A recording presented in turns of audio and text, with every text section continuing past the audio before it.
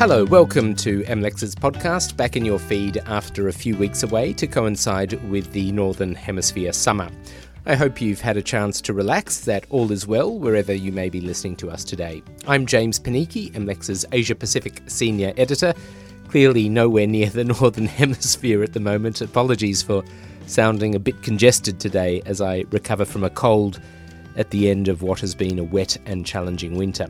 Now, here at MLEX, we've taken advantage of the break to review our podcast format a little.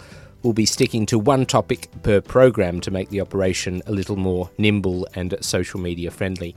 But we will be aiming to expand on the most topical story of the week.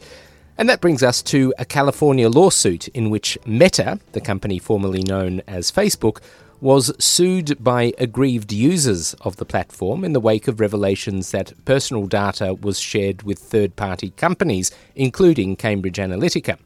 As MLEX readers already know, Meta has agreed to settle that lawsuit for an undisclosed amount. So it's all over, right? Well, not so fast. Firstly, Meta needs to contend with a judge who feels that the social media giant hasn't been taking demands for documents and witness scrutiny seriously, and that is in fact turning into a significant procedural development. And then there's the open question about what this settlement might mean for lawsuits and enforcement action against Meta over the Cambridge Analytica breaches in other jurisdictions, both in the US and internationally. Mike Swift is MLEX's Chief Global Digital Risk Correspondent, and he joins me now from our offices in San Francisco. Mike, firstly, what was Facebook/Meta accused of in this lawsuit, and why did the company decide to settle now, some 4 years into the case? So this is the litigation which was filed in the matter which really has, I think, become a fulcrum in the evolution of really global privacy law. Facebook's disclosure back in 2018 that the data of more than 80 million people had been acquired by this political data mining firm, Cambridge Analytica, and potentially factored into the 2016 presidential election here in the United States, and I know was also used in other countries, including Australia.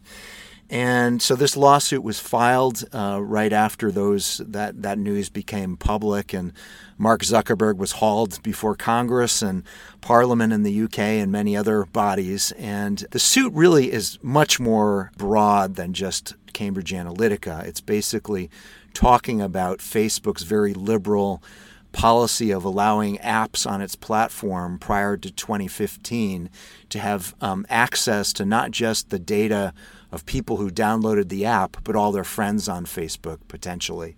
That case had been plodding along. There was huge battles behind the scenes about the plaintiff's access to Facebook's most intimate business secrets. And just as the case really began to ripen and we were starting to look towards trial, the settlement was announced last week. So it's maybe a little disappointing from those of us who like to see conflict in the courts as journalists, but definitely an important business move on Facebook's part. And plus, we don't get to see what all of those, special recipes going on behind the scenes are, which is a bit of a shame. But what about the settlement itself? What do we know about it? Is there a dollar figure that's floating around? No, there isn't at this point. We don't know much. All we know is that the two parties, the plaintiffs and Meta, have reached an agreement in principle. We're pretty clear that there'll be some sort of injunctive relief, some sort of change that they'll have to make to their business model. And there will definitely be a lot of money, but we don't know how much money. I think, though, that it's very likely, given the intensive legal battle which has gone on, an expensive legal battle which has gone on for 4 years, that it will be a substantial sum, probably in the hundreds of millions of dollars. And what's the upside to Facebook of a settlement, other than obviously Mark Zuckerberg not having to show up in court? Facebook had just lost a ruling and had been fighting over whether its top executives, including Zuckerberg and the outgoing chief operating officer, Sheryl Sandberg, were going to have to provide depositions and then ultimately probably testify in any trial. And Meta lost that battle, both Sandberg and Zuckerberg were slated to provide depositions, 11 hours of depositions between the two of them, which is a lot. The other upside is that some of the documents that Facebook has fought so hard to keep sealed, to keep from becoming public, now will probably never become public, will never leak out in the form of a trial. So I think those are really the two key benefits that caused Facebook to settle at this point. Okay, so given that a settlement has been reached, I suppose the assumption is that all hearings would be stayed, everyone, moves on with their lives. That hasn't happened, though, in this case. There are still penalty hearings scheduled.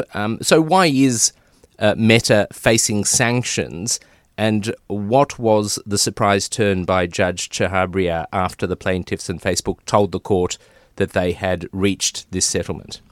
Right. So that was the big surprise, that normally when there's a settlement in class action litigation, everything stops, everything's frozen, and judges who are have very overloaded dockets are only too happy to, put everything on hold. In this case, Judge Chhabria said, no, I'm not going to go along with that. And Facebook, Meta had been on the line for potentially very serious sanctions for litigation misconduct, where the judge basically invited the plaintiffs to file for sanctions against Facebook, which is a really rare thing for a judge to do. And in recent months, Judge Chhabria has been visibly angry at Meta's lawyers and has clearly indicated that he feels that they're really flouting the court's authority because they haven't turned over documents. They would designate witnesses called 30B6 witnesses in U.S. court lingo, where these are witnesses that are supposed to be specially designated to tell a company's story in litigation like this. And they designated those witnesses, and then when they were actually being deposed,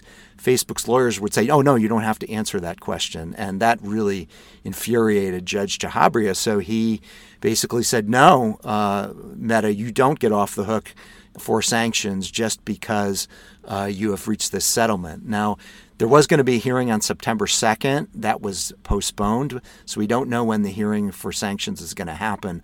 But it certainly is notable that it is still going to happen. So stay tuned on that one.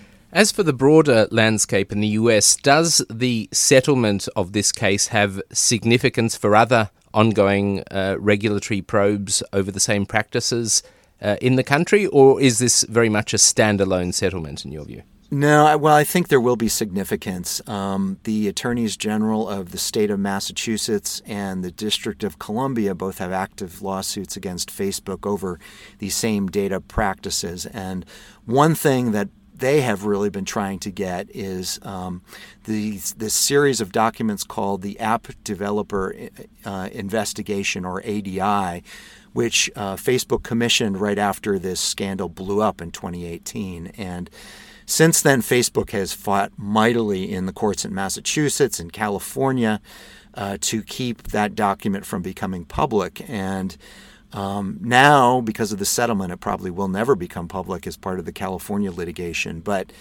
it still might become public in D.C. or Massachusetts. So we'll have to see about that. But this settlement doesn't completely foreclose that risk to Meta of this ADI finding coming out, which apparently would not be good PR for Meta, to put it mildly. Yes, indeed. Look, Mike, thank you for all of your coverage. It's been a pleasure talking today, as always. Yeah, thank you, James. Mike Swift is MLEX's Chief Global Digital Risk Correspondent, and he was speaking to me there from the LexisNexis offices in San Francisco. His analysis of this case, co-written with our senior reporter Amy Miller, has been unshackled from the paywall and is ready for you to read and enjoy. Our website address is mlexmarketinsight.com. That's mlexmarketinsight.com. You'll see a tab called News Hub, and that's where you need to go for the very best of MLEX's analysis and reporting from our team of journalists around the world. I should add that Amy Miller is on leave at the moment, hopefully getting a chance to relax after a very busy period for our Silicon Valley team. We'll have her back on the podcast very soon, no doubt. And that's where we have to leave things for this week. We'll be back in your feed next week at the same time, and we'll be talking with some of our UK reporters about the recent appointment of a new Prime Minister, Liz Truss, and how that might be affecting some of the regulatory issues that we're covering at the moment.